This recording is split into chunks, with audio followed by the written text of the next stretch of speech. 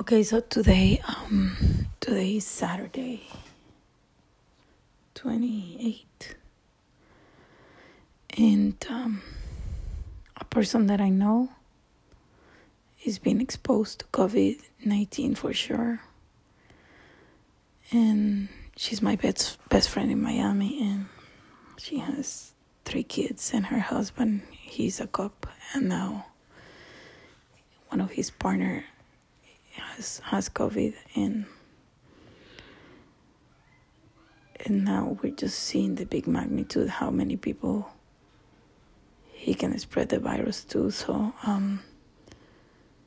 we're a little concerned. Also, a friend of mine who is in Spain, he's a doctor, and one of his friends died today. I don't know what is going to happen, but I hope everybody's okay.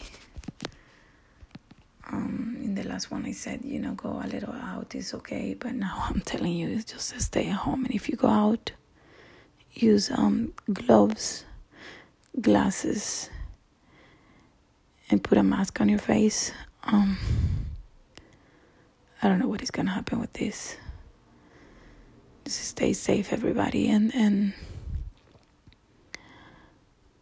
thank you for listening.